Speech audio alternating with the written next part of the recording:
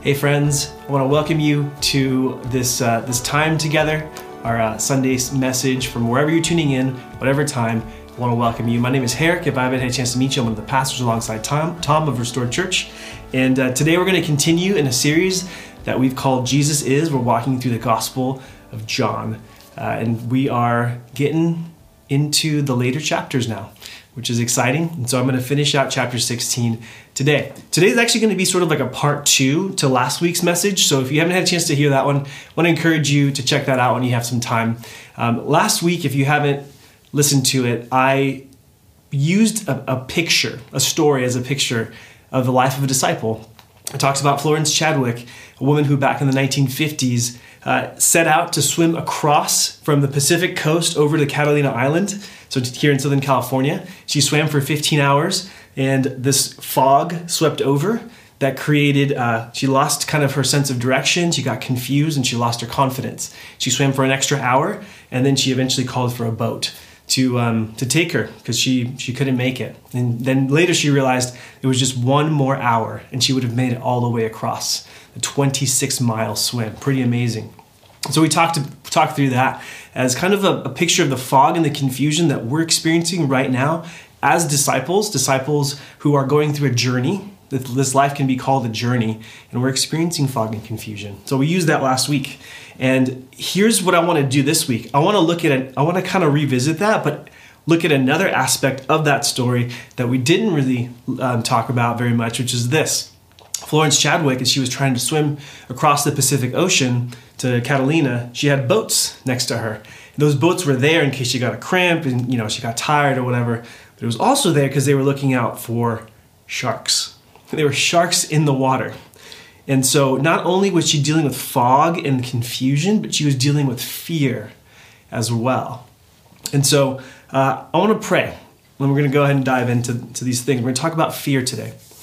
Father, I want to thank you for your word. I want to thank you for your goodness to us, your mercy, your kindness. Thank you for this text that we're going to read today. Thank you for the words of Jesus, which have been written down for us to strengthen us, disciples, 2,000 years later, after he walked the earth, after he was speaking to his own disciples, we get to hear his words in a fresh way. And so I simply ask, Father, would you pour out your Spirit? Would you help us to receive what you want to say to us through the words of Jesus, through the preaching of this text? And would you help me to simply say what you've given me to say and move out of the way so that we can see Jesus, enjoy him, worship him, and give more and more of ourselves to him because he is worthy and he is good. Thank you, Father. It's in your name we pray. Amen. So let's talk about sharks. I spent some time kind of reading about them. I think they're amazing creatures. They're powerful. They're majestic. Other than I got to see a T-Rex, the fossil T-Rex, and in New York City when we went and visited there a couple years ago. I think the most awe-inspiring thing I've ever seen in person is like the shark encounter at SeaWorld, just seeing those sharks swim overhead. Majestic, powerful creatures. And as I was prepping for this message, I read the story of a 13-year-old girl who was surfing off of the coast of Tasmania, so down south of Australia. She was surfing with her cousin. It was a beautiful day out. And she tells the story.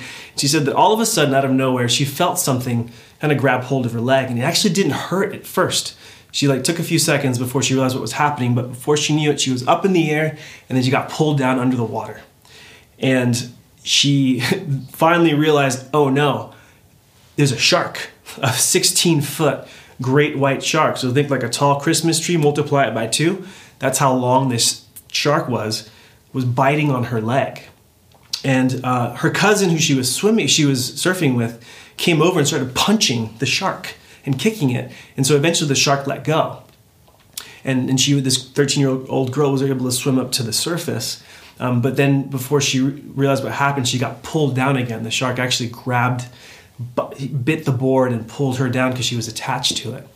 And eventually the shark bit so hard that it bit through the board and she was able to swim back up. Her cousin grabbed her, and then they had to catch the next wave to get out of there, which they did. But as they were, surfing this wave, they could see the shark right behind.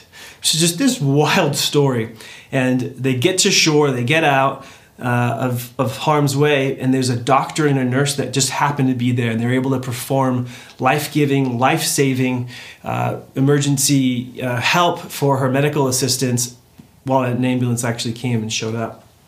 And so this girl, this poor girl, she understandably, like she's lost her passion for the water. These are her words. She said, after the attack in the ocean, she said that she'd be fine in the water, and then she'd get this weird feeling, and then she'd start looking around. And she explains it. And she said, I never had that before. I was a water baby, and I loved the water. Now I'm scared of it.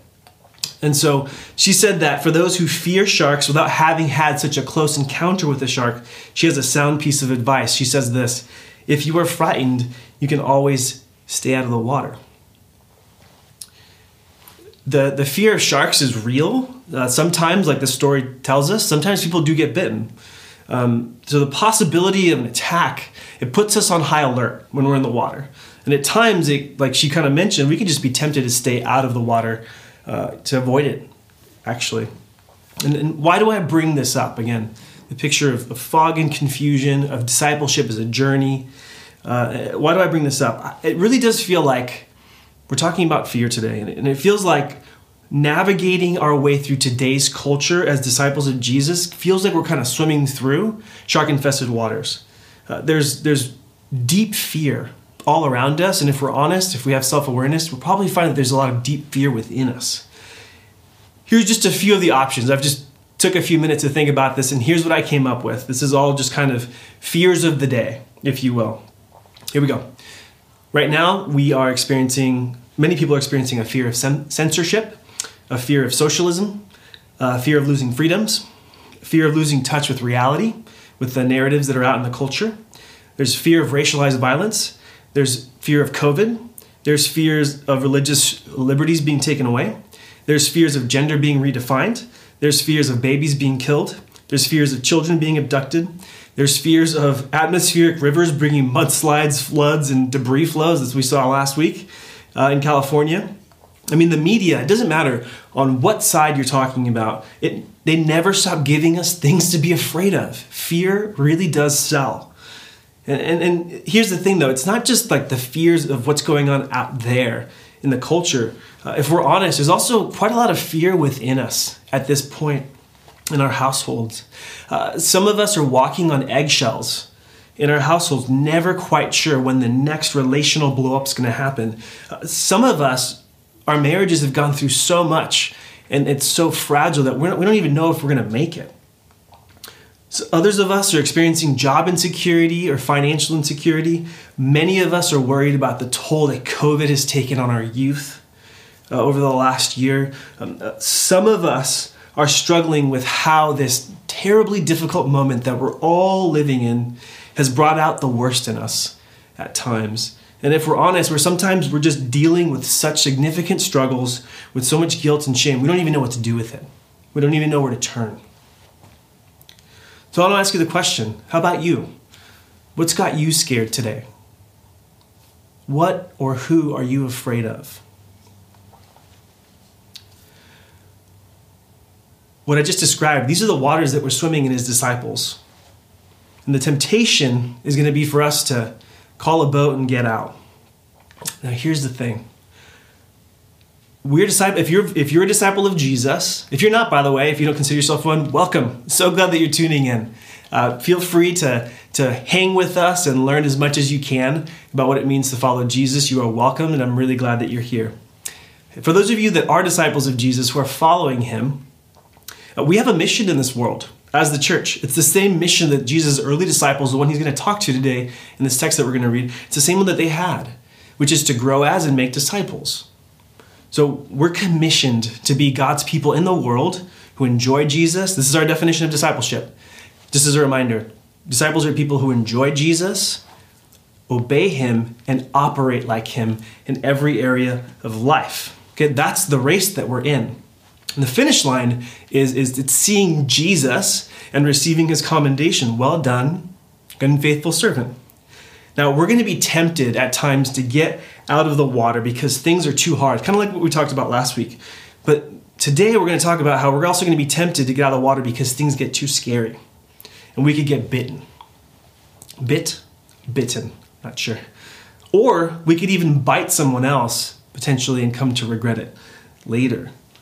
So last week, fog and confusion that hangs over us in this season. Today, we're going to look at Jesus' words to disciples who were afraid and how he helped them stay in the water and navigate through some pretty treacherous circumstances that they found themselves in. So we're going to talk about how his teaching to them can help us today. So we're going to turn over to John chapter 16, verses 22 to 33. John 16, 23 to 33. They'll be right here on your screen. And so, quick context, we're in the thick of Jesus' farewell address to his disciples. We're several chapters in. This is sort of like a commencement speech to inspire, to strengthen, to encourage his disciples for the next chapter of their lives, because Jesus, he's going to be gone. He's going to go away, like he's told them. So this is kind of the last moment they have him in the flesh at this point in the story. He'll be back. But this chapter is going to close before the next one begins. So Jesus has kind of saved his best material for now. So this is the stuff he wants his disciples to take with them for life. So we get to eavesdrop on this conversation. So let's go. Verse 23, John 16. In that day, Jesus talking to his disciples, in that day you will ask me nothing. Sorry, let me start over. Verse 23. In that day you will not ask me anything. Okay, this is after Jesus has been killed, raised from the dead, and enthroned as king. That's what he's talking about. He says, truly I tell you, anything you ask the Father in my name, he will give you. Until now, you have asked for nothing in my name. Ask and you will receive, so that your joy may be complete. Verse 25, I have spoken these things to you in figures of speech. The time is coming when I will no longer speak to you in figures, but I will tell you plainly about the Father. On that day, you will ask in my name. And I am not telling you that I will ask the Father on your behalf, for the Father himself loves you, because you have loved me and have believed that I came from God. I came from the Father and have come into the world. Again, I am leaving the world and going to the Father. Verse 29, his disciples said, look, now you're speaking plainly and not using any figurative language. Now we know that you know everything and you don't need anybody to question you. By this we believe that you came from God. Verse 31, Jesus responded to them, do you now believe? Indeed, an hour is coming and has come when each of you will be scattered to his own home, and you will leave me alone. Yet I am not alone, because the Father is with me. I have told you these things so that in me you may have peace. You will have suffering in this world. Be courageous. I have conquered the world. There's so much here. This could be a series of messages, but I have to try to focus. So here's the main idea. If you're taking notes, this is the big idea that we're going to unpack with the rest of the time that we have today. Big idea is this. Christ has conquered the world, so we don't need to be afraid of the world or in the world. Christ has conquered the world, so we don't need to be afraid of the world or in the world. I want to unpack this simply by looking at three things. I want to look at what is the world? We're going to answer three questions. What is the world? 2, how has Jesus conquered it? And 3, how does his victory free us to live courageously in the world today? So we'll start with number 1. What is the world? Okay, so what is the world? Simply put, the world in John's gospel is a place of unbelief and conflict. It's a place of unbelief and conflict. If the last year has taught us anything, it's that maybe John was onto something. Okay, I want to talk about 3 characteristics of the world. 3 characteristics of the world. 1, the world rejects Jesus' teaching. The world rejects Jesus' teaching. We've seen this throughout the Gospel of John. I want to just very quickly pick out one example of Jesus' teaching, kind of an important one, the Sermon on the Mount. How does Jesus call his disciples to live in the world? So the Sermon on the Mount, quickly, some of the themes in the Sermon on the Mount are a call to nonviolence as disciples, a call to love and pray for those and for our enemies and do good to them, a call to reject religious hypocrisy, not to pretend to be something that we're not, a call to be merciful and not harsh and judgmental. It's a call to not be controlling or manipulative of other people. It's a call to humility and to put aside pride and arrogance. Okay, this is the Sermon on the Mount. These are the things that Jesus talks about. Now think about our world. These are our Creator's wishes. Do we obey them? Far too often, it's a resounding no. Okay, think about what happened on January 6th of this year, just about a month ago, which saw an attempted violent overthrow of the government, many times in Jesus' name, or sometimes in Jesus' name. I'm going to read you a quote about what happened that day. It says this: insurrectionists had surrounded the Capitol, beaten police, battered down barricades indoors, smashed windows, and rampaged through the halls of the Capitol, breaching the Senate chamber. In a video captured by the New Yorker, men ransacked the room, rifling through senators' binders and papers, searching for evidence of what they claimed was treason. Then, standing at the rostrum where the president of the Senate presides, the group paused to pray, and this is the important part, in Christ's holy name. Men raised their arms in the air as millions of evangelical and charismatic parishioners do every Sunday, and thanked God for allowing them to send a message to all the tyrants, the communists, and the globalists that this is our nation, not theirs. They thanked God for allowing the United States of America to be reborn. Whether they realized it or not, those men rejected Jesus' teachings of nonviolence and respect for the authorities in Jesus' name. And to be very fair and very clear, this is not limited to any political ideology or group. This is the world. The world, which the Gospel of John talks about sitting in darkness. Even the people who Jesus came to, his own people, didn't recognize him, didn't understand his words, his ways, his teachings, and rejected him.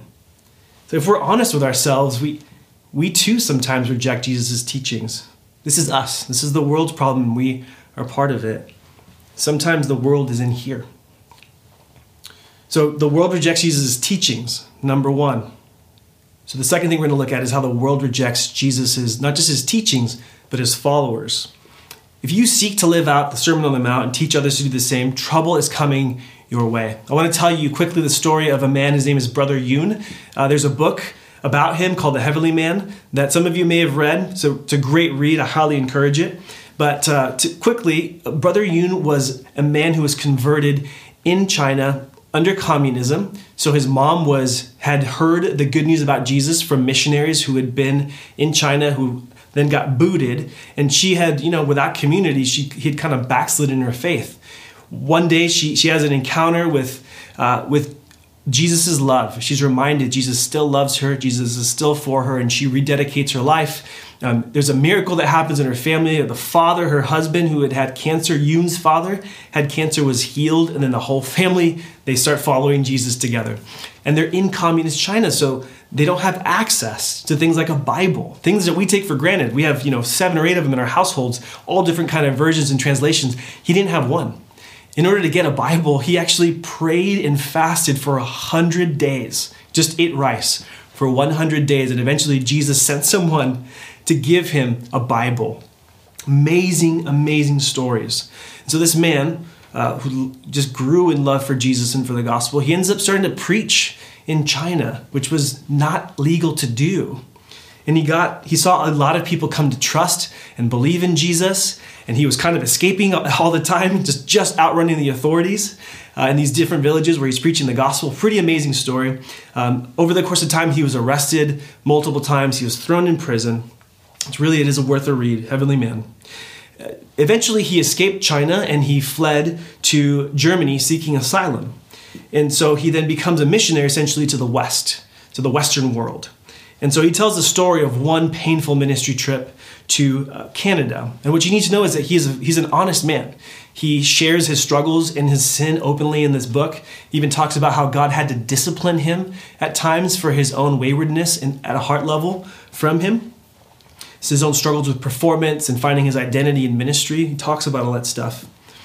So honest man, not a perfect man, broken and flawed person, just like the rest of us, but I think ultimately a good man, someone who deeply loved Jesus and loved the brothers and sisters that Jesus put in his life to disciple and take care of. One day, he was taking this ministry trip to Canada, and he was brutally attacked in the papers. He was called a liar. He was called a Judas, all without evidence. And his family, which had been in hiding in a different country, their location was revealed in this article. So not only was his character assassinated, but his family was endangered, and all for no reason. So here are Yoon's words. Again, we're talking about the world rejects Jesus' followers. Yoon says, in the days after this attack, which appears to have been carefully timed to coincide with the start of our Canadian trip, I struggled with this new form of persecution. In China, I had been used to beatings, torture with electric batons, and all kinds of humiliation. I guess that deep in my heart I had presumed that now that I was in the West, my days of persecution had ended. I couldn't understand how someone who had never met me could write such a nasty article. I complained to my Christian friends, why don't these people call us and read the documents? This is all documented. I don't understand. Why don't they find out the truth for themselves? It's all right here for them to see. It's all out in the open. All the stuff that they had lied about. My translator told me, Brother Yoon, these people don't want to know the truth. That's why they're not calling you. That's why they're not wanting to meet you. That's why they're not trying to do biblical confrontation. They're backing away from that. In China, Christians are persecuted with beatings and imprisonments. In the West, Christians are persecuted by the words of other Christians. This new kind of spiritual persecution was no easier than the physical persecution in China, just different. I cried out in prayer, asking the Lord for his strength. I forgave the people behind this attack from the bottom of my heart, and we continued our trip. And so it will be for any of you who seek to follow the way of Jesus in this world and disciple others to do the same thing. Many of us in our community know that sometimes the deepest wounds and the harshest persecution comes in the forms of attack, not from those outside the church, but from those within it. And the world rejects Jesus' followers, sometimes even in the name of Jesus, though many times it's in the name of a whole slew of other things. Tom preached about this in his message, Jesus is the Hated One, so I'm not going to get into a whole lot more detail, but the world rejects Jesus' followers.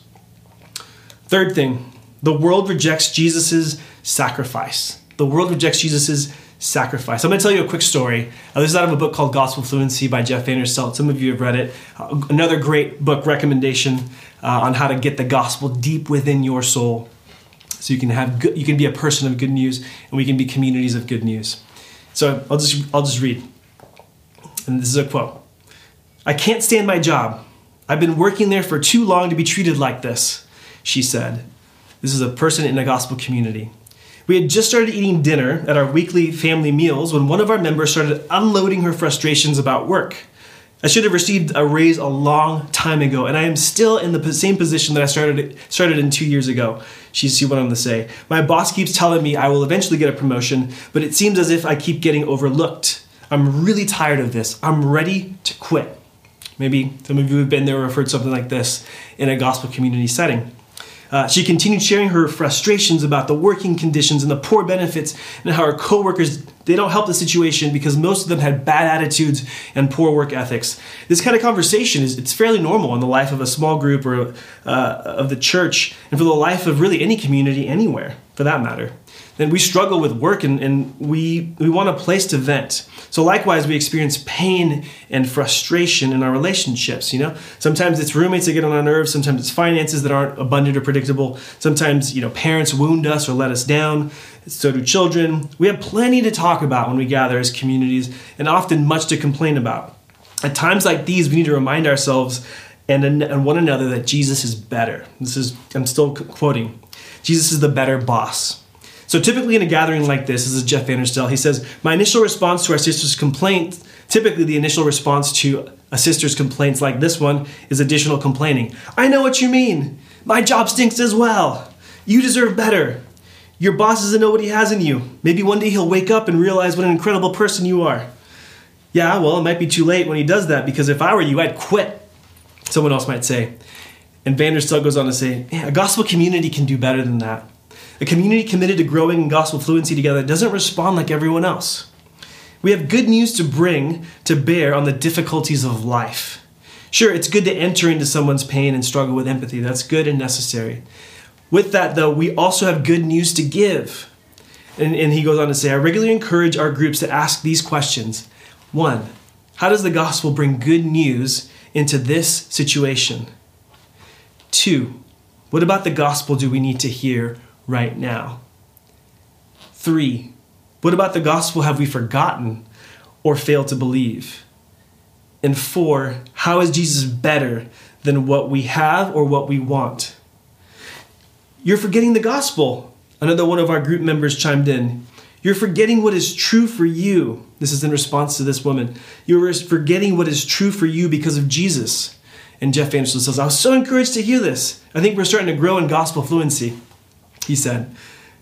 She continued, I know you might believe you deserve better pay. You're a good worker at your job, but I want to remind you that we all deserve death apart from Jesus' death on our behalf. We deserve death. So I talked about how the world rejects Jesus' sacrifice. And if we're honest, the reason I'm reading this and the context is the church, because we reject Jesus' sacrifice on our behalf too. We just don't know that we're doing it. We're not doing it in explicit ways, maybe like those outside the church might be prone to do at times. It's more implicitly through complaining. When she said this is now Van der Stelt again. I remembered times when my children, so he has different age children, while riding in our minivan in climate-controlled comfort while sitting in reclining leather captain seats and watching a DVD on the drop-down video screen, would give in to complaints. I don't like this movie. She's too close to me. I'm too hot. I'm too cold. Roll up the window. At these times, I would often stop the minivan and ask them a question. What do you all deserve? Death. They would respond in unison. That's right, I would say. Because of our sin, we deserve death. But because of Jesus' death, we get to live not just today, but forever. You're alive. Thank God for Jesus. Thank God for your life. You guys thankful? Yes, they would usually reply, still mumbling less discernible complaints under their breath. You might think I'm a bit extreme. Maybe. But it's true. We don't deserve what we have. We are so blessed. And it's amazing how easy it is to complain when we forget what we deserve and we forget what Jesus has done. It's much easier to give thanks when we remember what we've received in comparison to what we deserve. I found that the gospel thankfulness is a great cure for complaining. The women in our group continued, you deserve death and hell, but God has given you eternal life through Jesus Christ our Lord. You're getting far better than you deserve. And don't forget the promotion you've already received, someone else chimed in. You were imprisoned and enslaved under the rule of the devil, and Jesus not only redeemed and delivered you out of slavery to sin, but through him you have been seated with Christ in the heavenly realms. Talk about a promotion. That's not all. Another member spoke up. Your boss may not recognize the work you're doing. He might not build you up much with his words, but Jesus is presently speaking far better words about you before the Father. Sure, it's great to get your boss's approval, but you don't have to have it because the God of the universe who created your boss is giving you his approval in Christ. And on it went. You have an incredible benefits package. So what's the point? That we can forget how good we have it in Jesus. We don't believe in his sacrifice. And again, this isn't just outside the church. This is us in the church. But when we remember him, that changes everything and what he's done. So what's the world? The world is a place of conflict and unbelief. The world is a place of conflict and unbelief. And I chose 3 stories that are in and around the church just to keep us humble. Because the problem isn't just out in the world, it's a world in here too. So the second question I want to look at, how has Jesus conquered the world? John 3:16-17, very famous verses. For God loved the world in this way. He gave his one and only Son so that everyone who believes in him will not perish but have eternal life. For God did not send his Son into the world to condemn the world, but to save the world through him. Jesus conquered the world by giving his life for the world. He's never given up on you or me. The conflict and unbelief that he encountered, even around his disciples, it never caused him to quit. He could have said, well, I'm done. Let's see, where are we at? We're in the Milky Way galaxy. What's the next closest one? Andromeda? I'm going there. No, he didn't do that. His love for the world runs deep. This is his world, and he was willing to die for it. It made me think about last message I talked about Lord of the Rings. And this really made me think about Frodo Baggins and his love for the Shire. If you don't know the story, Frodo is tasked with taking the Ring of Power with his fellowship and destroying it, which it has to go back into the fires where it came from. And this Ring of Power, if it gets into the wrong hands, it could bring the world into ruin and destruction. And so he finds out that he's been picked for this task, and he's understandably nervous. There's orcs and goblins and all these crazy creatures, and he's just a little hobbit. It's a big, scary world out there, and he knows his own weakness and frailty. And it's his love for the Shire that leads him to go out on this journey. Let me read you a quote from Frodo. He said this: "I should like to save the Shire if I could. Though there have been times when I thought that inhabitants too stupid or too dull for words, and have felt that an earthquake or an invasion of dragons might be good for them. But I don't feel like that now. I feel that as long as the Shire lies behind, safe and comfortable, I shall find wandering more bearable." He had to leave the Shire to protect the Shire because the ring was attracting all sorts of evil to the Shire.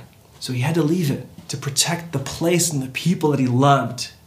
And I can almost hear Jesus' words behind that saying, like, as long as the world lies behind, saved, I shall find the cross more bearable. Frodo's love for the Shire, even as he acknowledged how hurtful some of its inhabitants can be, led him to go on the excruciating journey into the heart of darkness and evil, deep behind enemy lines, without the enemy realizing that salvation for the Shire and Middle-earth was near. Frodo the ring-bearer, through much weakness and suffering, was able to see the ring go back into the fires from which it came and be destroyed. At that moment, the power of evil was broken. The kingdom of darkness fell. Middle-earth and the Shire were saved. Much in the same way, Jesus, he didn't carry a ring, but he carried a cross. All the sin and the darkness of the world converged on that cross. Christ, he's our Passover lamb, our sacrifice, who takes away the sins of the world. The penalty for our sins were paid on the cross. The power of sin was broken, and the kingdom of darkness has fallen. Jesus conquered the world by loving the world and giving his life to defeat the world's enemies, Satan, sin, and death. So number 3, how does Jesus free us to be courageous in the world? Well, Jesus' death, it changes everything. Think about the text that we read today. Think about how Jesus addressed his scared disciples preparing to swim through the shark-infested waters of their world, where Jesus, his teachings, his followers, and his sacrifice were all rejected. In their struggles, this is my reflection of the text that we read today. In their struggles, what the disciples needed to hear most is that they are accepted by the Father despite their failures, that they have peace with God, even as he knew that they would seriously fall off along the way. They need to know that the Father loves them and hears their prayers when they pray in line in Jesus' name, which is in line with his purposes for the world in Christ. And he backs those prayers with power. And they can have courage in this world. And it's not based on the quality of their inner life. It's not based on what is in them, which, if as we keep reading John, they're going to find out that what's in them under testing were serious failures of character and courage and unbelief. So this courage is not based on them. It's based on him. His triumph, his victory over spiritual evil and over all the darkness in our world. Jesus conquers. And his victory means that disciples don't need to be overcome by shame and guilt over their failures. It means that Jesus is still committed to his disciples and he still loves them. And the same is true of the Father, who has the same heart towards struggling disciples who were in a fog, experiencing confusion and afraid. I love this quote. In the life of any believer, doubt turns to faith because the Father loves us. How good is that? The kindness of God, of course, led these disciples to repent and return to their master after they had abandoned him. Jesus freed them to be courageous. He reminded them of how loved they are despite their failures. And because of that he conquered darkness, they don't need to be afraid. So let's look very quickly at how Jesus frees us to be courageous in this world. This is my third the third part to this. Let's take a quick look. So I want to go back to the beginning. I talked about all these different fears. One is fear of censorship. This one seems to be pretty big right now, and it seems to be like fairly big in the minds of Christians here in America. I want to quickly tell you the story of Brother Andrew. I talked about Brother Yoon. Here's another brother, Brother Andrew. And Brother Andrew was a very courageous believer. He wanted to resource and encourage churches who were behind the Iron Curtain, who were separated, isolated from the world in these communist countries that they suppressed ideas and wouldn't allow them to potentially have a Bible, read a Bible, teach the Bible, and so on. So there was censorship happening. This is the story of Brother Andrew, one of his many stories. He found himself one day ahead of the Yugoslavian border. For the first time in my life, this is him, I was about to enter a communist country on my own instead of in a group invited and sponsored by the government. I stopped my little Volkswagen bus on the outskirts of the tiny Austrian village and took stock. The Yugoslav government in 1957 permitted visitors to bring in only articles for their own personal use. Anything new or anything in quantity was suspect because of the black market thriving all over the country. Printed material especially was liable to be confiscated at the border, no matter how small the quantity, because it was coming from out of the country. And it was regarded as foreign propaganda. In other words, the Bible would be regarded as foreign propaganda. And here is Brother Andrew, and he has a car and luggage that's literally bulging with tracts, with Bibles, and with portions of Bibles. How was I going to get past the border guard? He asked himself. And so for the first of many times, I prayed the prayer of God's smuggler. Brother Andrew has a book. It's called God's Smuggler. Another good one. Heavenly Man, God's Smuggler. Good books to get yourself immersed in the topic of fear and how God ministers and meets his people in fear. So he prayed this prayer, Lord, in my luggage, I have scripture that I want to take to your children across the border. When you were on earth, you made blind eyes see. Now I pray that you make seeing eyes blind. Do not let the guards see these things you don't want them to see. So armed with this prayer, I started the motor and drove up to the border. The two guards appeared, both startled and pleased to see me. I wondered how much business came their way. For the way they stared at my passport, I might have been the first Dutch one they had ever seen. Brother Andrew was Dutch.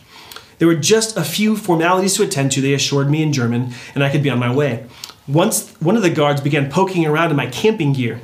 In the corners and folds of my sleeping bag and tents were boxes of tracts, essentially these papers and pamphlets telling people about the gospel, which would have been seen as propaganda, would have been confiscated, and you could have gotten into a lot of trouble. Lord, make those seeing eyes blind. They asked him, do you have anything to declare? Well, I have my money and a wristwatch and a camera, and the other guard was looking inside the van. He asked me to take out the suitcase, again brimming with propaganda, quote unquote. I knew that there were tracts scattered throughout my suitcase. Of course, sir, I said. I pulled the front seat forward and dragged the suitcase out. I placed it on the ground and opened the lid. The guard lifted the shirts that lay on top. Beneath them, and now in plain sight, were piles of tracts in two different Yugoslavian languages, Croatian and Slovene? I'm not really sure. Slovene. How was God going to handle this situation? It seems dry for this time of year. I said to the other guard, without looking at the fellow who was inspecting my suitcase, little small chat. I fell into a conversation about the weather. I told him about my own homeland and how it was always wet. It was always wet there. Finally, when I could stand the suspense no longer, I looked behind me to see what was happening with my suitcase. The first guard wasn't even glancing at the suitcase. He was just listening to our conversation. When I turned around, he caught himself and looked up. Well, then, do you have anything else to declare? Only small things, I said. The tracts were small after all. We won't bother with them, said the guard. He nodded to me that I could close the suitcase, and with a little salute, handed me back my passport. Brother Andrew and his associates took Bibles across borders into communist countries time and again, and were able to go there and preach and strengthen and equip churches. And God protected them all the time. And he blessed their ministry of resourcing and encouraging these churches and these disciples who were suffering under censorship and oppression under communism. For those of us fearful of government censorship, it didn't stop Jesus. in the early church. It didn't stop the early disciples. It didn't stop anything that was going on in terms of the Iron Curtain that was up in communism. It won't stop here either. If there's ever like real crazy censorship, no matter who's in power, Jesus has conquered the world. This is his world. He loves it. He's going to save the world. He has conquered it. He will save it. Second, real quick, persecution. Another thing that's a fear at this point in time that Christians are feeling the fear of persecution in their own country, potentially here in America. I shared the story of Brother Yoon earlier, of him being persecuted through slander, false things being said about him to ruin his reputation, his credibility. Did you notice what he said? How he responded to what happened? He said this new kind of spiritual persecution was no easier than physical persecution in China, just different. I cried out in prayer, asking the Lord for his strength. I forgave the people behind this attack from the bottom of my heart, and we continued our trip. Brother Yoon was able to forgive his persecutors. Why? Because Jesus has forgiven Yoon. Jesus has treated Yoon better than he deserved. Jesus was insulted, abandoned, mocked, beaten, murdered, and he responded to all that evil with good. He loved the world, full of conflict and unbelief, and he gave himself for it. So now we can do the same and treat people better than they deserve because that's how Jesus has treated us. We can bless and not curse. We can make peace wherever it's possible. We don't have to assume the worst about people. We can gently confront and be confronted for Christ's sake, for love's sake and Christ's sake. We don't have to back down from anything. Man, let me finish this by saying Jesus' words to his disciples then, in light of their fears, in light of the shark-infested waters they were swimming in, was, be courageous. I have conquered the world. And I think it's the same word he has for us today in light of the shark-infested waters that we're swimming through as disciples. Be courageous. I've conquered the world. Let me ask you a question. What situation are you facing today that requires courage? Is there a fractured relationship in your life that requires mending?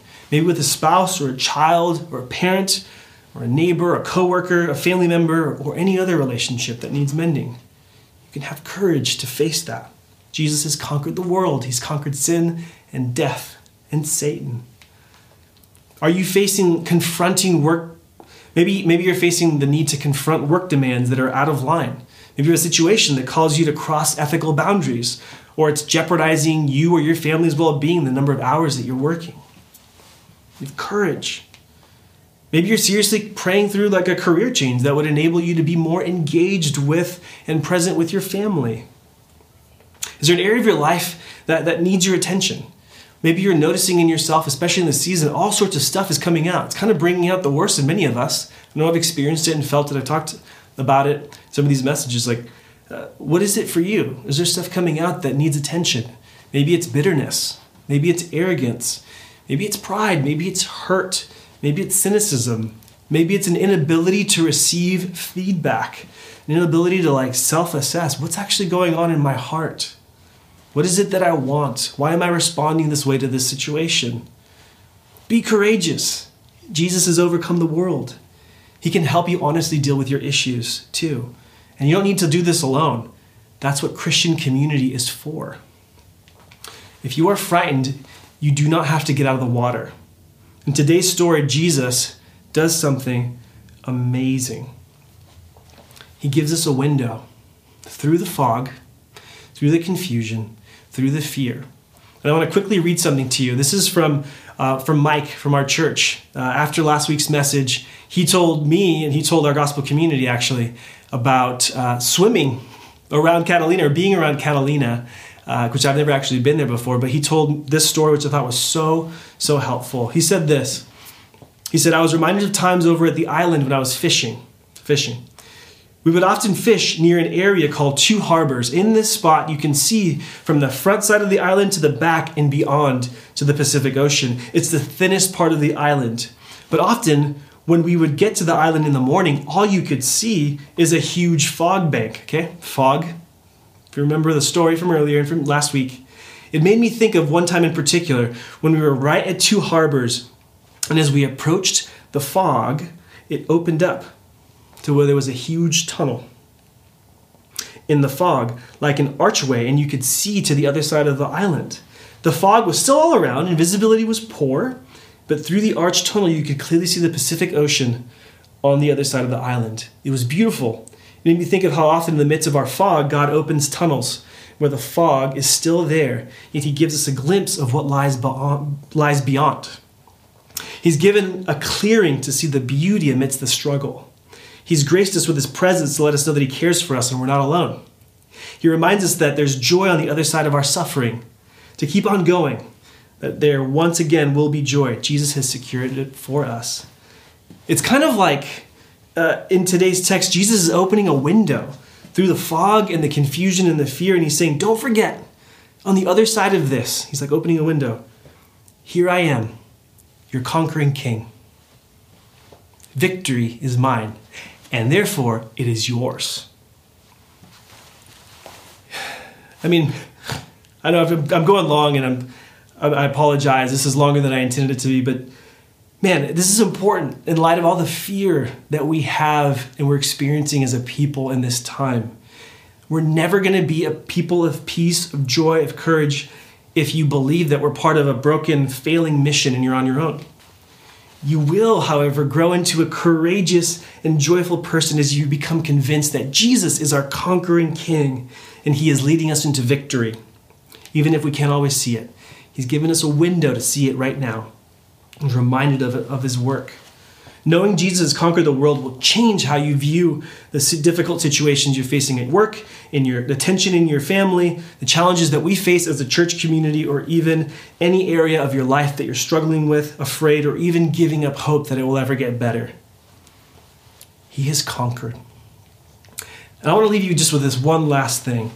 I was praying last night with my wife, Heather, and she got this picture. She was reminded of something that happened once. Heather and I, when we were dating, I went with her and her folks. We camped outside of Yosemite, and we went in and we did Half Dome. And if you've never done it before, never heard of it, it's a pretty amazing, it's like, I forget how many miles. It's a long, long hike to then get to this huge rock that it almost feels like you're walking like this up the side of it. Pretty terrifying, if I'm honest. And I hiked all the way up to Subdome. And then when I saw Half Dome, I was so tired. I was having difficulty breathing. And I was honestly just afraid. I was panicky. I was worried, and I didn't want to do it. So I saw Heather, my then soon-to-be fiance and now wife, climb up. And I was nervous. I was scared. This came up last night. And I was like, why did this come up last night as we were praying? And here's what I think the point was. I think God was reminding me, you know what happens when you let fear take over? You miss out on an adventure. And I think God is saying, I'm inviting you into an adventure. Each and every one of you, us together. Be courageous. I've conquered the world. So friends, we're going to step into a time of worship where we get to raise our voices to King Jesus, the King who has conquered sin and death and has conquered the world, the one who makes us courageous people, the one who makes it so that we never have to be afraid again, or we never have to be dominated by it, we never have to be controlled by fear, but we can live as people of peace, people of joy, people of courage in this world, and that will actually draw people to him. So let's worship him. Let's praise him wherever you're at, wherever you're tuning in from. I want to encourage you to, with whole hearts, full hearts, to sing to the one who has conquered the world. Grace and peace to you, church. Love you. Can't wait to see you soon.